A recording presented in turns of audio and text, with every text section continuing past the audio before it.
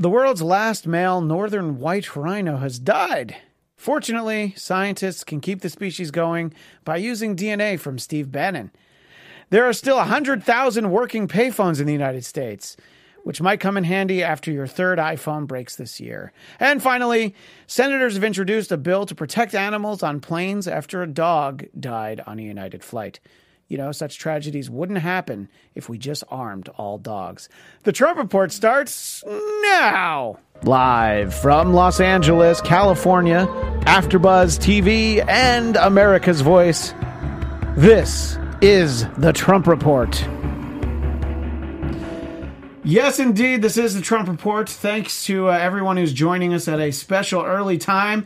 And if you're just watching the archive, then, you know, thanks for watching anyway. We appreciate that as well.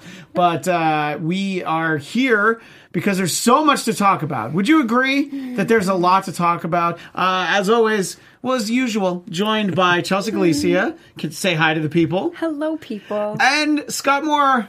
Say hi to the people. Hey, everyone. See, it's very awkward to not get the Twitter in because then I'm just like, say something. Dance. But any case, there's really a lot to talk about. And you know, I don't know where to start. I could start with the poor rhino. I was most sad about that. You did seem pretty sad about it. I am. Don't worry. I'm sure they ate him afterwards, so it's fine. You know, they didn't let him go to waste. Yeah, that does make me feel That makes better. it much better. Well, I was going to say, I only said that because I knew that that's absolutely the way that it would make you most upset. So, you're welcome. Anyway, Porn stars?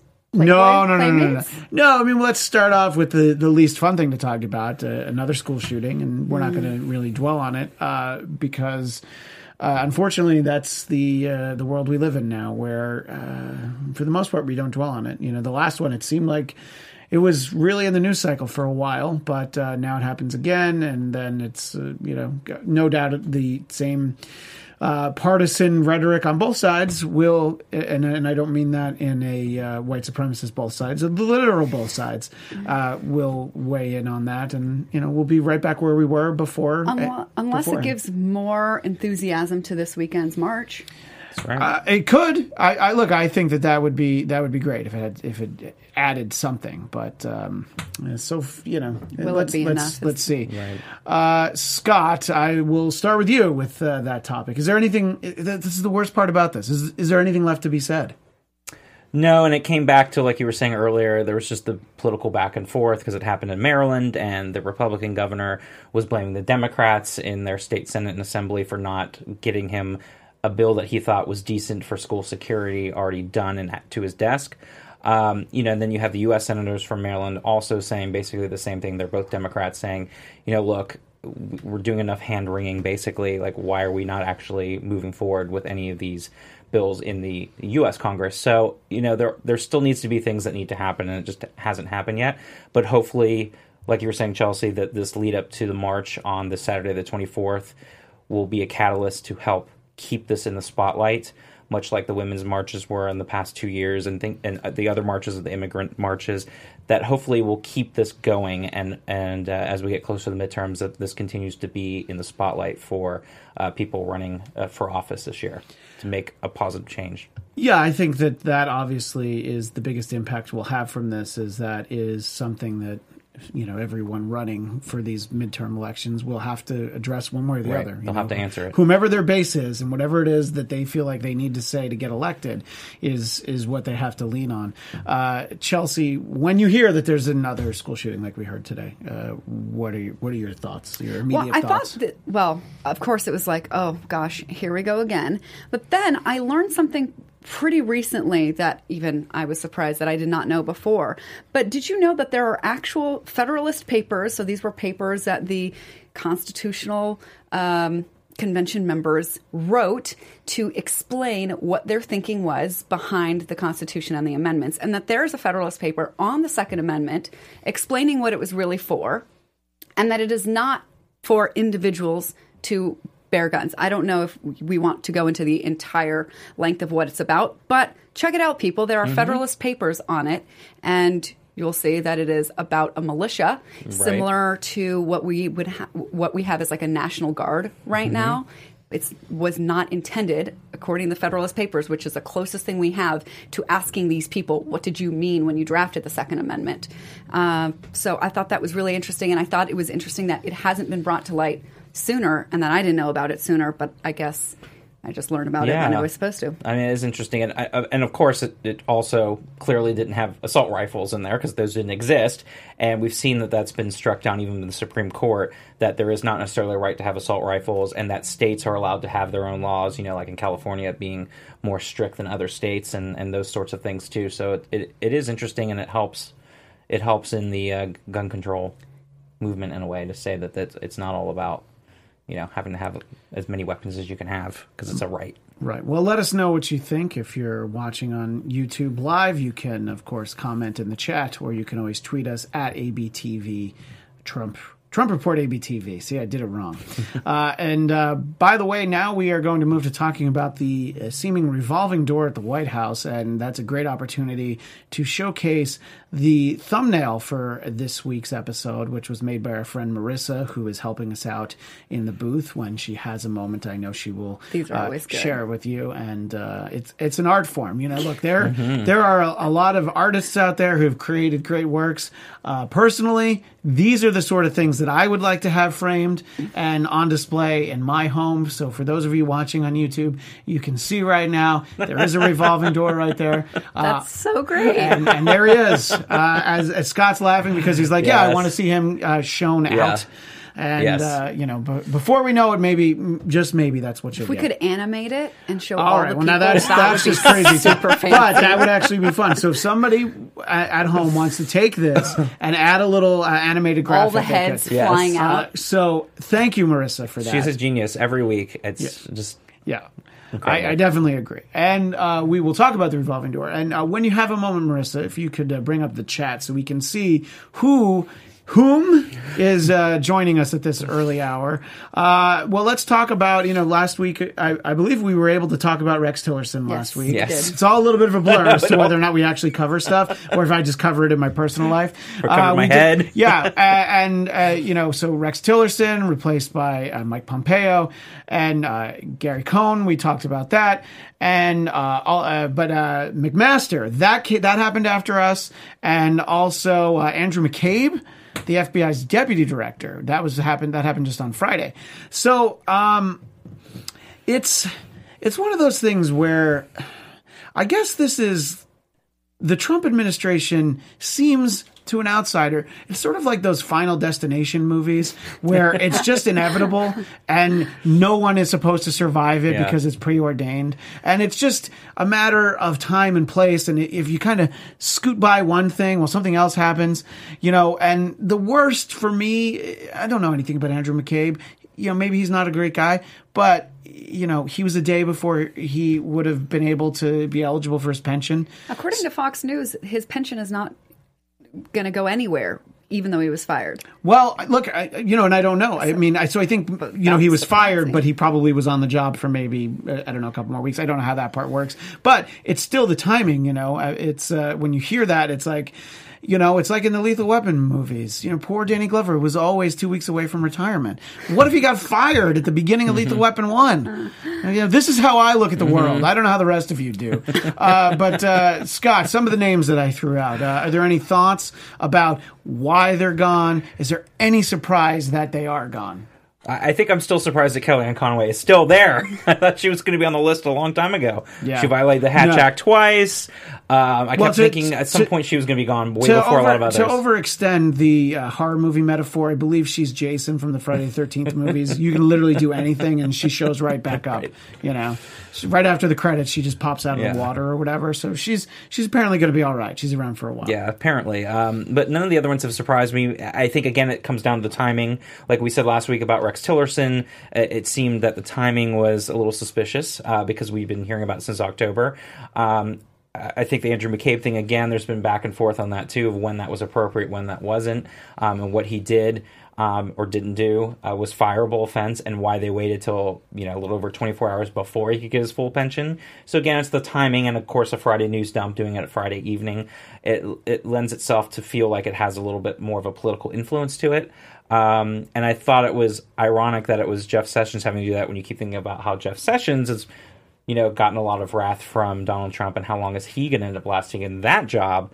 And then, you hear about some of the other ones where you're thinking, I think McMaster still hasn't happened yet, but that was going... Well, that was... you're right. Yes, I was a little premature on that. And they've been talking about it, but it's kind of the same thing with Tillerson. Now that we know it's there, is it going to be a couple months from now? Is it going to be, anytime soon? But it shows how really disheveled and disorganized this administration is. And also, even people just don't stay there very long because they can't tolerate working with him, and it doesn't look good at all. And I've just never seen any other administration have this much turnover so quickly within just a little over a year's time. Yeah, I mean, it's, look, there's always turnover. People burn out for legitimate reasons. Right. It's not a good fit. This seems excessive. For just for 14 months. Well, I mean, I'm not there. Maybe it's not. Maybe it's not excessive. Maybe there's more people that could go. And also on the hit list, if you have your administration bingo card, yeah, you have Hope Hicks, yep. Rob Porter, which I don't think he was looking to leave, but he had to. And then Brenda Fitzgerald, who had purchased stock in Japan Tobacco while serving as director of the CDC. We call that a whoops. And, of course, Omarosa, who, I mean, he just loves to fire her, obviously. Like, that's the relationship. So, although she officially resigned. Yeah, sure. Well, I think that's the difference between resigned and fired. Who are the ones that on the resign list that were pretty much fired, and which ones left on their own accord? And that list gets a lot smaller when you start looking down that list. Yeah, and of course, we go back a little further. We have Tom Price, we have Gorka, Bannon, and so many more. I just have this ringing in my head. I have the best people. I'll have the right, best exactly. people. Well, he just didn't have them yet. He doesn't have the best people. He will have the best eventually. People. He just hired this bunch of stiffs that he has to fire. And by the way, honorable mention has to go to the Mooch. I almost let the Mooch. I would be upset if I forgot to mention the Mooch. It's funny because Reince Priebus to me seemed like the guy that was that one might like made sense. Like Trump never really liked him, right? Yeah. But he seemed like the most logical hire. In fact, I think when he was putting the cabinet together on this show, I was like, well, look, that's the kind of guy you need. That's what we talked about. And that is the kind of guy you need. But if you're President Trump, it's not the kind of guy you want. In the chat, by the way, a moment ago, Jillian said, I don't know how you guys pay attention to this without losing your minds. Who's to say we don't? I think I already lost my mind, and that's why I you were able to come back around. Right, because of that. Lost a long time ago. Lots of meditation. When you hear all of this, Chelsea, and none of it should be a surprise, but who are the sort of people that I know you're not here to give advice to the Trump administration, but who are the sort of people that you think would be a good fit? It doesn't have to be named, but I don't know, the best people. Well, the best people. That's what he promised. But what do you think qualifications should be for people? I don't know. They could spell the name of the department that they want to go. They don't want to eliminate it. They actually have worked there. Ideally, they've worked private and public sector. That would be good, right? At least for like a minute or two. I don't know, maybe a degree. Like, I know that the thing right now is to talk crap about people spending way too much money on degrees. But if you're in the White House, in the cabinet, can you have a degree related to what you're hired for? I can't believe I'm saying that this should be the bare minimum requirements, but they are. Right, exactly. Yeah. I definitely agree with that. And I don't know exactly what it takes to get a job in this White House. But, not much. When you see all the people who, aren't there, that's what we find out. And we are joined in studio, for those that can see us on YouTube, you'll see Dr. Christopher Metzler. Go ahead and put your headphones on. We call those cans in the business. This is what happens in Los Angeles. Oh, spin that back around the other way. The other way. Yeah. Got to keep the signage out. Okay. Always be closing if you want the knife set. I was about the brand. Yeah. Thank you. Look at that. But this is what happens in Los Angeles. There's 2 drops of rain, and all of a sudden, traffic is a nightmare. Chelsea was running late. Scott had to run here in the rain. I just travel in a gigantic plastic bubble, so I was fine. Anyway, Dr. Metzler, remind us where people can find you. Are you Dr. Chris Metzler on Twitter? Yes. And what is the website? Dr. Christopher Metzler. See, I knew it was different. That's why I didn't want to say it. Yeah. We're trying to figure that out. Get it all streamlined. Yeah, exactly. Streamlining is good. Well, what we were talking about when you walked in is the fact that there's a bit of a revolving door, it seems, on the Trump administration. We've seen a lot of high-profile departures in the last week or so. What do you personally attribute that to? Well, it's difficult to work in the Trump White House, in large part because people are thinking about how much dissension can there actually be? How much can they actually say? Do they follow the president's agenda or do they follow their own agenda? It's extremely difficult to work in the Trump White House. You have to have a very thick skin, and you have to decide, how temporary is this going to be in terms of your career? So that's extremely difficult for people to work in the White House. Yeah, and I'll pose to you the same question that I just asked Chelsea. What sort of people do you think they should be hiring? Whether you want to give advice to President Trump or not, what kind of people do you think should be hired to work in the White House? I think it needs to be people who have a general view rather than a very specific view. See, the problem I think that we have with this White House and with the nation as a whole is we're so separated from a partisan standpoint. It should be the opportunity to serve all Americans rather than simply serving a slice of Americans. And I think that's a large part of the problem there. And so I also think it has to be people with subject matter expertise. The problem, however, is that the president fundamentally believes that he, in fact, knows a lot about everything. And as you can see, just kind of from, the way he's starting to comport himself, his swagger, all of that kinds of things, I think he feels much more comfortable in the role. So he keeps his own counsel rather than seeking the counsel as so many presidents before him have sought. And that presents a bit of a challenge. Well, and also, just from a practical standpoint, he does have his family in and around the White House, and those are people that have provided him counsel for a long time. So rightly or wrongly, those are the people that he's probably more inclined to listen to because of the history he has with them. Even if Jared Kushner's not able to go in as many rooms as the White House as he used to be, or, there's a little bit less clearance than there was, it still makes sense that those are the people that he turns to. Well, let me just say a little thing about clearance, though, because I think that's something that's fundamentally misunderstood by the public. So there is official clearance, and then there is clearance. There is nothing that prohibits the president from having any conversation with any person at any time about particular topics, whether they're national security topics or not. And so, officially, there isn't that clearance.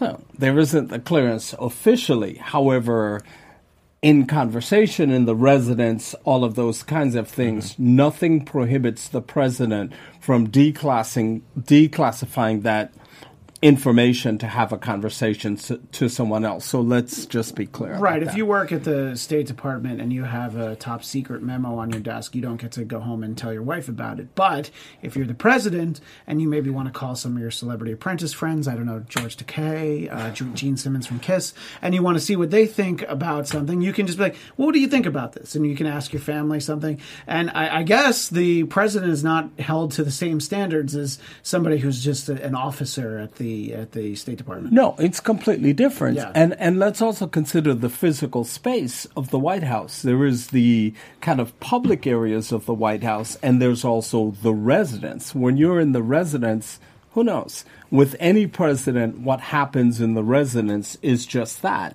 It is a conversation that's held in the residence. And so let's be clear about that. In the chat, R. Scott Brown points out that he is the declassifier in chief. So thank you for that, Scott. When we come back, we're going to talk about some of the plans that the special prosecutor is making and some of the tweets that President Trump has in relation to it.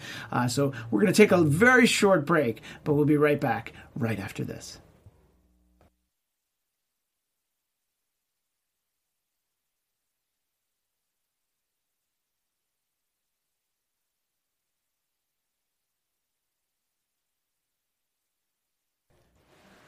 Welcome back to the Trump Report. Christian Blatt with Chelsea Galicia, Scott Moore, and Dr. Christopher Metzler. We appreciate you being here with us again, Dr. Metzler. One of the things that we see happening is President Trump doing what he feels like is his own damage control. But I think it's actually the opposite of that. When he goes on Twitter and he tweets out attacks on Mueller, McCabe, Comey, all of these people, I don't think that actually helps his cause. Scott, what do you think about the latest weekend tweet storm? It's hard to keep track of all of them, by the way. I completely agree. I completely understand that, But yeah, it's sort of like if he is so innocent, he should not even say a word about it and not tweet about it, of course, and just let it run its course. But the more that he gets involved with it, the more that it's seeming like he's trying to hide something. He's either admitting his guilt. Even if, you go back and say the McCabe firing was not politically motivated, it feels more tainted and politically motivated when you're tweeting about him and then you're tweeting about Mueller and the investigation over the weekend, and once again calling it a witch hunt when you see that it's been ongoing and there's been real indictments happening. So it is in his best interest, and I know his legal team would be telling him that. Chelsea, if you were on his legal team, you'd be telling him that, to not be tweeting about this situation right now, and he continues to feel that that's what he needs to do, and it does make him look bad, and we heard, that part of the reason was over the weekend is that they were starting to submit the questions, apparently, that Mueller wants to ask Trump, and I think that got him all riled up again, apparently. Yeah, Mueller, his office team, sat down with Trump's team, because, everybody's team does everything. I would love to have a team, by the way. You gotta have people. Your team. I'm your team. Okay, well, great. You guys can be my team. Yes. Great. So which one of you wants to go pick my kid up at daycare? All right, great. He's cute. And Chelsea will take care of you. Anyway. God, good. Wish Felix luck. But Dr. Metzler, your thoughts sort of with what Scott was saying in response to, President Trump's response to, the feeling that these sharks might be circling a little tighter. Yeah, so there are a couple of things. I think, first of all, with the whole idea of his counsel and kind of what they're saying, I'm not sure that his counsel is serving him as well as they should have, because I think from the very beginning they should have told him these are serious issues and that in fact it won't be over by Thanksgiving or Christmas. I mean, we learned from the Ken Starr investigation that, a special counsel has unlimited powers. And so I think that's one. Two, he's kind of trying to play in two areas. The court of law and in the court of public opinion. And so I think what he's doing with the tweets from the standpoint of the court of public opinion is he is saying to his folks, his supporters, hey, this is actually what's going on. But then you have the legal issues. Again, if I were advising the president, I'm with Troy Gowdy on this. I would say to the lawyer, be quiet. Yes, the lawyer speaking out, like, please let this investigation end. No, that he says, I pray this investigation end. It's not good. Was crazy. First of all, what lawyer wants to stop representing their client? Yeah, they bill by the hour. There are so many billable hours. If a lot. Trump. So if he's praying that this investigation ends, he's praying himself out of a job. Yeah. I was very confused bizarre. by that. Yeah.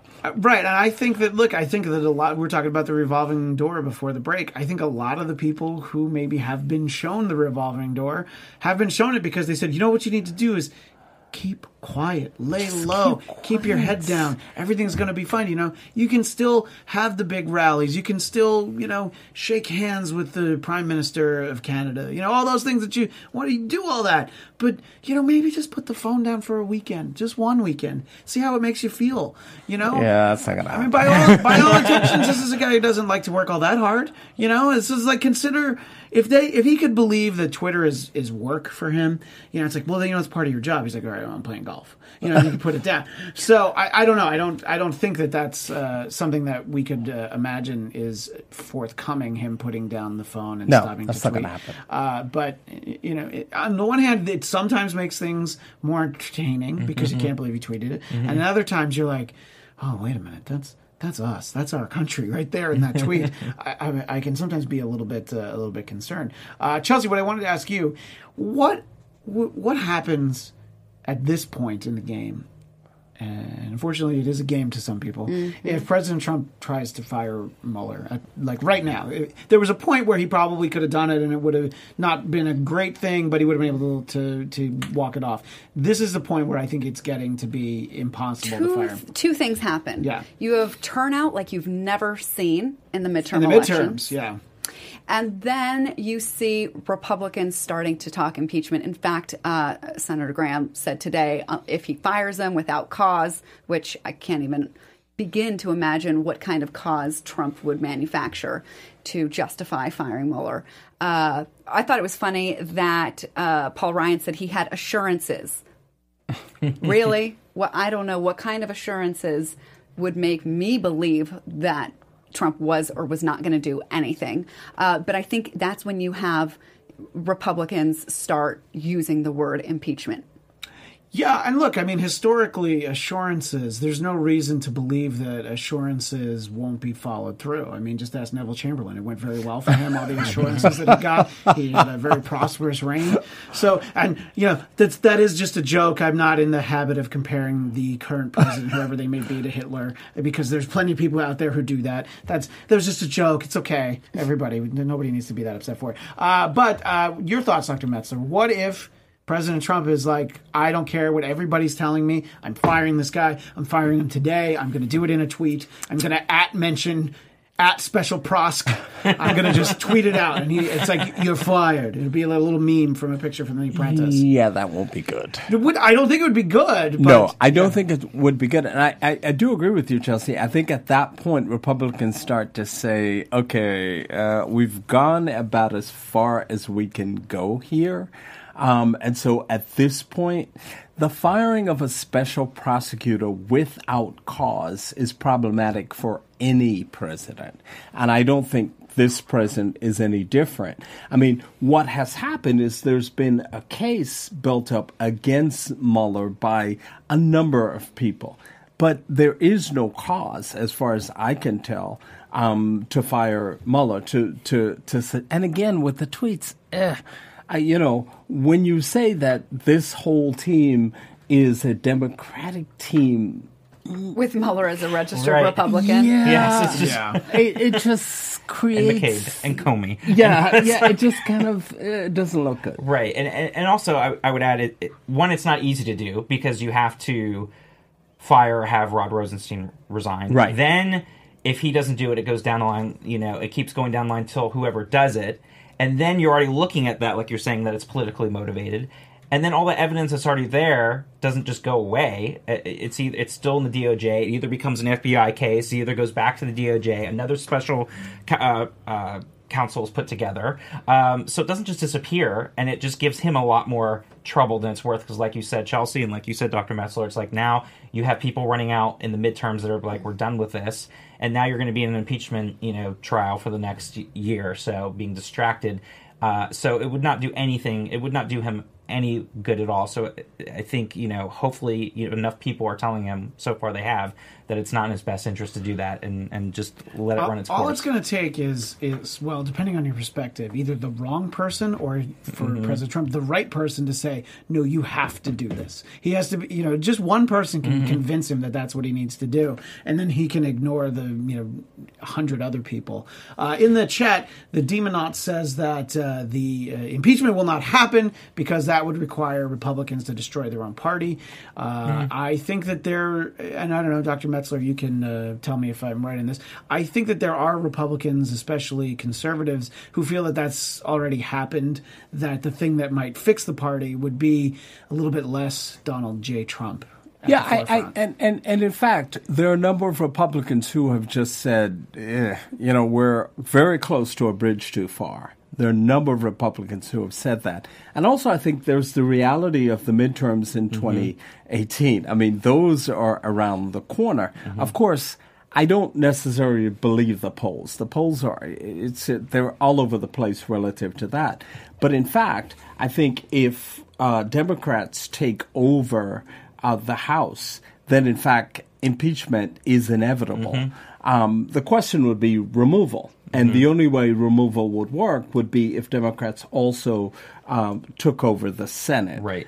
Or you get a couple of Jeff Flakes. Well, Yeah. you need enough Republicans. You Yeah. need 67 to be able to have removal, so you would definitely need Republicans. Yeah, you would involved in need the Senate Republicans as well. to be able to do that. But- And so it largely depends on, what the outcome I of think the Pence would midterms do it. are. He's like, Yeah, Pence is like, hey, that means I get that job. Pence is like, oh, I need to be the tiebreaker. How am I going to vote for that? I wonder what's in my best interest. But what anybody knows anything about Pence, it'll be dependent on what Mother tells him he needs to do to vote. We are going to take one more quick break, and when we come back, we're going to send our congratulations to Vladimir Putin. Oy. What? He won a re-election. I'm sure By a landslide. I'm sure it was a landslide. It was. I'm Fair sure and now, square. now I'm sure that happened because of American meddling in their election. That's my guess. I think that's why that happened. They wanted to keep Putin in charge. Anyway, we will talk about that and a few other key topics right after this.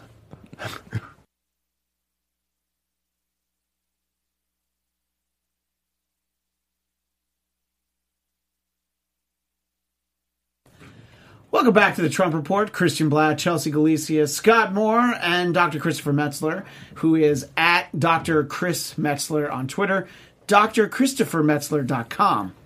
All right. Yeah, we'll fix that. We'll fix it at some point. But for right now, that's how they know That's how to what find it you. is. Yeah. At some point, there'll be consistency. As I mentioned before the break, there, of course, were congratulations in order for Vladimir Putin. There are those who felt that the people congratulating him maybe shouldn't have been the American president. I have a tweet in my hand from Senator John McCain.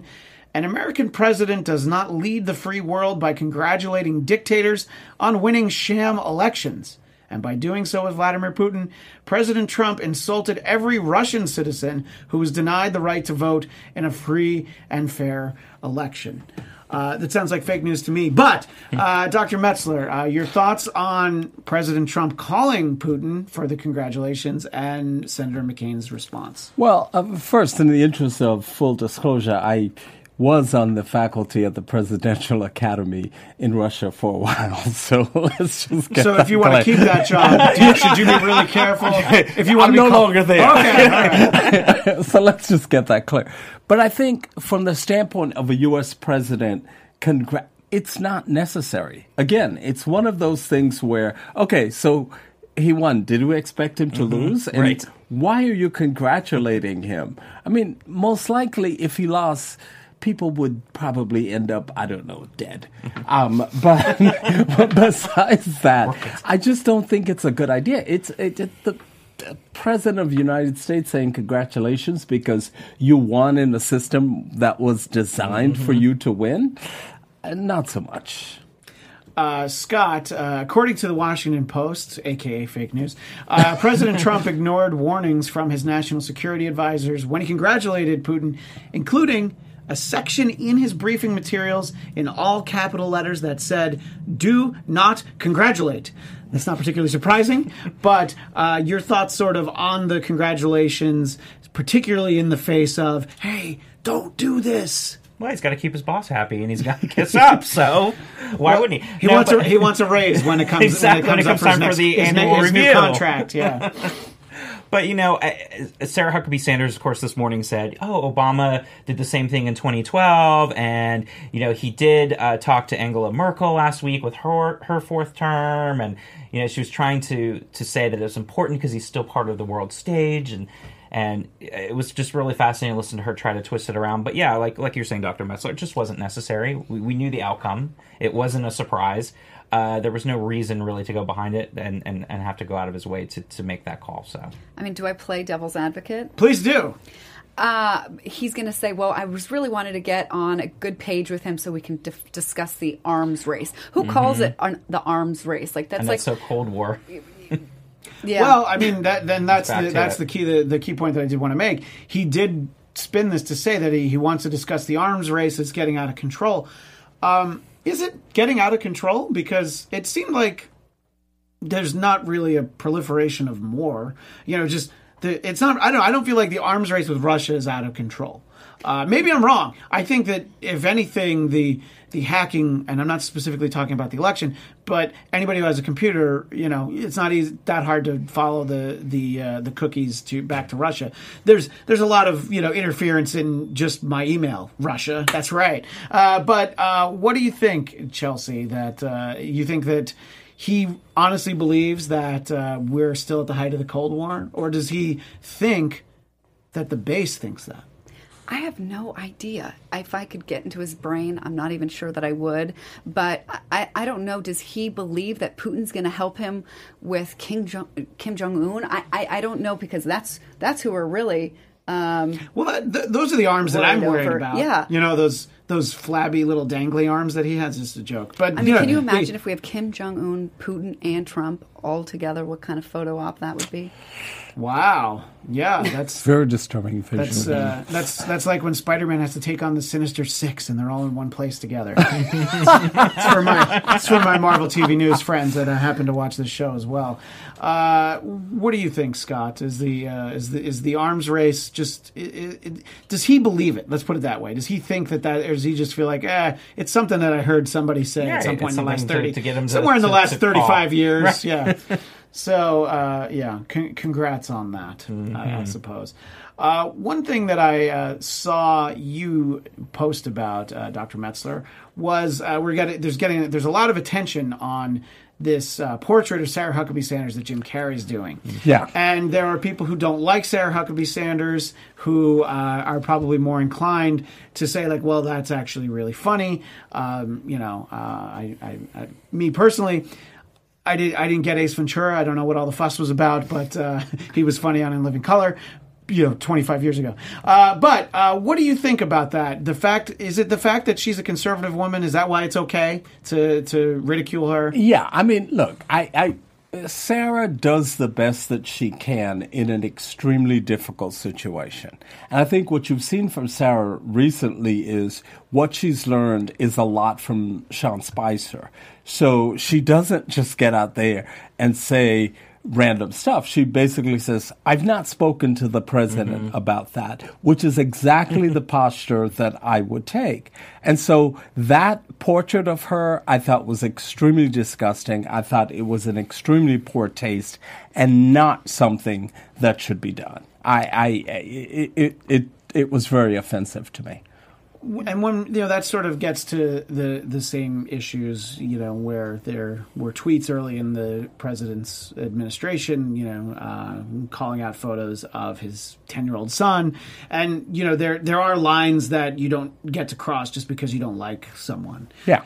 And even though people really, really, really don't like President Trump, I don't know, Scott, do you think that if, say, well, let's use a fictional Democratic press secretary.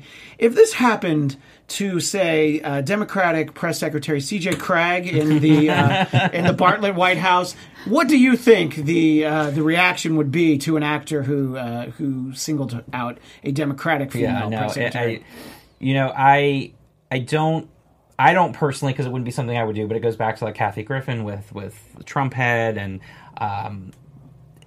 these people trying to feel like they're being edgy with art and everything. I don't personally agree with it, but I also think there's a fine line, because then you're saying, yeah, you're right, because then it's saying now you're starting to censor people, and it would happen on both sides, and I think you're right. It wouldn't be. It's a slippery slope.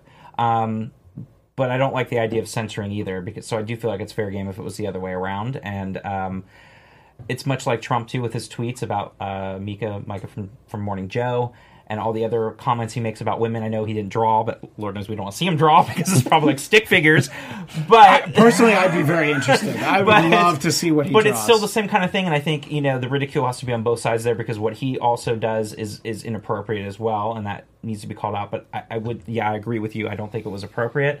I wouldn't have personally done it, but I also don't feel like we should be in the business of now censoring people from being able to make these caricatures, even if they are in poor taste. Well, Chelsea, I now realize, of course, the way to pose this question would have been to ask the woman first. But obviously, I'm still part of the patriarchy, and I apologize to you for that. But I will still, I will let you go last. No, I should have asked you. I was trying to be nice to our guest, Yes. and you went back and this then way. I went this way. But I realized now I should have asked you first. What do you think about all this? No, okay, that's enough. Just I've done that before. I think I'm totally with Scott. You can't say shouldn't have done that because now you're infringing on First Amendment, and none of us want to be the PC people shutting up the people from saying or doing art that's expressing themselves. That's one hand. On the other hand, if the point was to be helpful towards something, it was not helpful. I don't understand the utility of it. If his self-expression was the most important thing to him, okay, fine. But I hope that we're just trying to be helpful in re-engaging democracy, restoring democracy, and that's the goal. Then he should not have done it, but I can't say what his goal was. Right. And I even try my very best because I have thoughts when I see and hear Sarah Huckabee Sanders, and I just try and not go there. I just go to what is she saying? How competent is she at her job? I want to go to the merits of anybody doing their job, male or female, and leave out anything that has to do with appearance or gender or anything of that nature. Right, and I think that the question isn't as much about Jim Carrey making the painting, it's sort of the coverage of it and sort of the reaction to it as the, hey, look at this, isn't this funny, that sort of thing. Could he have done it and kept it to himself? Well, I mean, at what point in Jim Carrey's career has he done something to keep it to himself? Right. You know? No attention? No. Yeah, but, no, I mean, look, it's a good you're point. Yeah. Yeah, and, on a similar note, I also think that, there have been some, it's more posts, but there's been some media coverage of Donald Trump Jr.'s divorce that are sort of very happily dealing with that, when you do need to take into consideration that, there is a real family at stake there, and, divorce is very painful for anyone to have to deal with. So even though you don't like Donald Trump and maybe you don't even like his son, it's still like not something to be like, oh, this is great. Now, the problem is you want to take that stance, but then you're like, oh, yeah, but there was supposedly an affair with a Celebrity Apprentice contestant. So then you get all caught up in the media aspect of it. But at the same time... I went to college with Aubrey. You went to college with Aubrey O'Day? Yeah, we're the same year. Was she voted most likely to be a homewrecker? I would say actually, okay, so we were both in the Greek. Wow, that's the fact that you didn't say no pretty much tells us everything we need to know at this point. Wow. Right after I gave that answer about Sarah Huckabee Sanders. Well, let me just say that we were both in the Greek system, so although she and I were not friends, we were still in that same, world. And she was always a bit provocative, and girls were always a little, weary of her. And I... also in the Greek system was a friend who actually moved in with me after college, just as a friend, who grew up with her. And he would say, girls think Aubrey's a slut, but she's really not. But she presents in a way that gave people that impression. So I think people that know her, and this was before, she left UC Irvine to go do the Diddy show. I can't remember, what was it called? Making the Band? That was called Making the Band, yeah. And that's when she left school.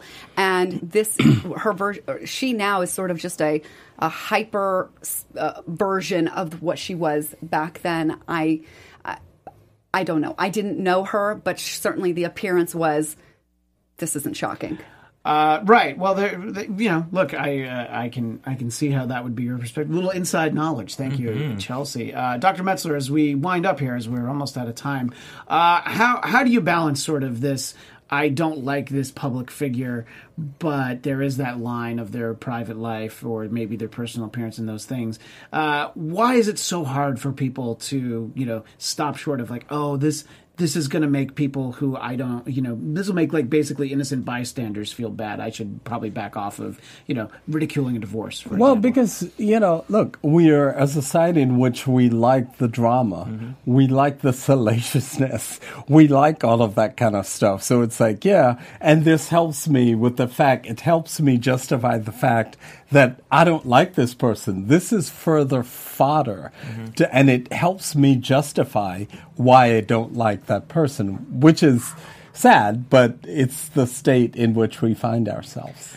Well, with that, we are indeed out of time. Thank you, Dr. Metzler. My pleasure. At Dr. Chris Metzler, drchristophermetzler.com. Correct. All right. And we appreciate you making the time to see us again. Please, My pleasure. Please come back next time you're in town. I'll be here soon. We will be back next Tuesday. I'm not quite sure which time. Maybe this time, maybe a little later. Stay tuned at Trump Report ABTV on Twitter to find out when and where we're at.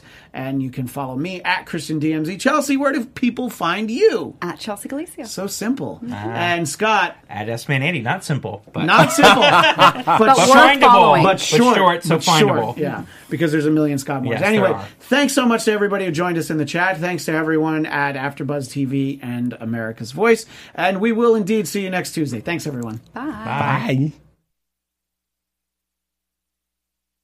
The views expressed herein are those of the hosts only and do not necessarily reflect the views of AfterBuzz TV or its owners or principals.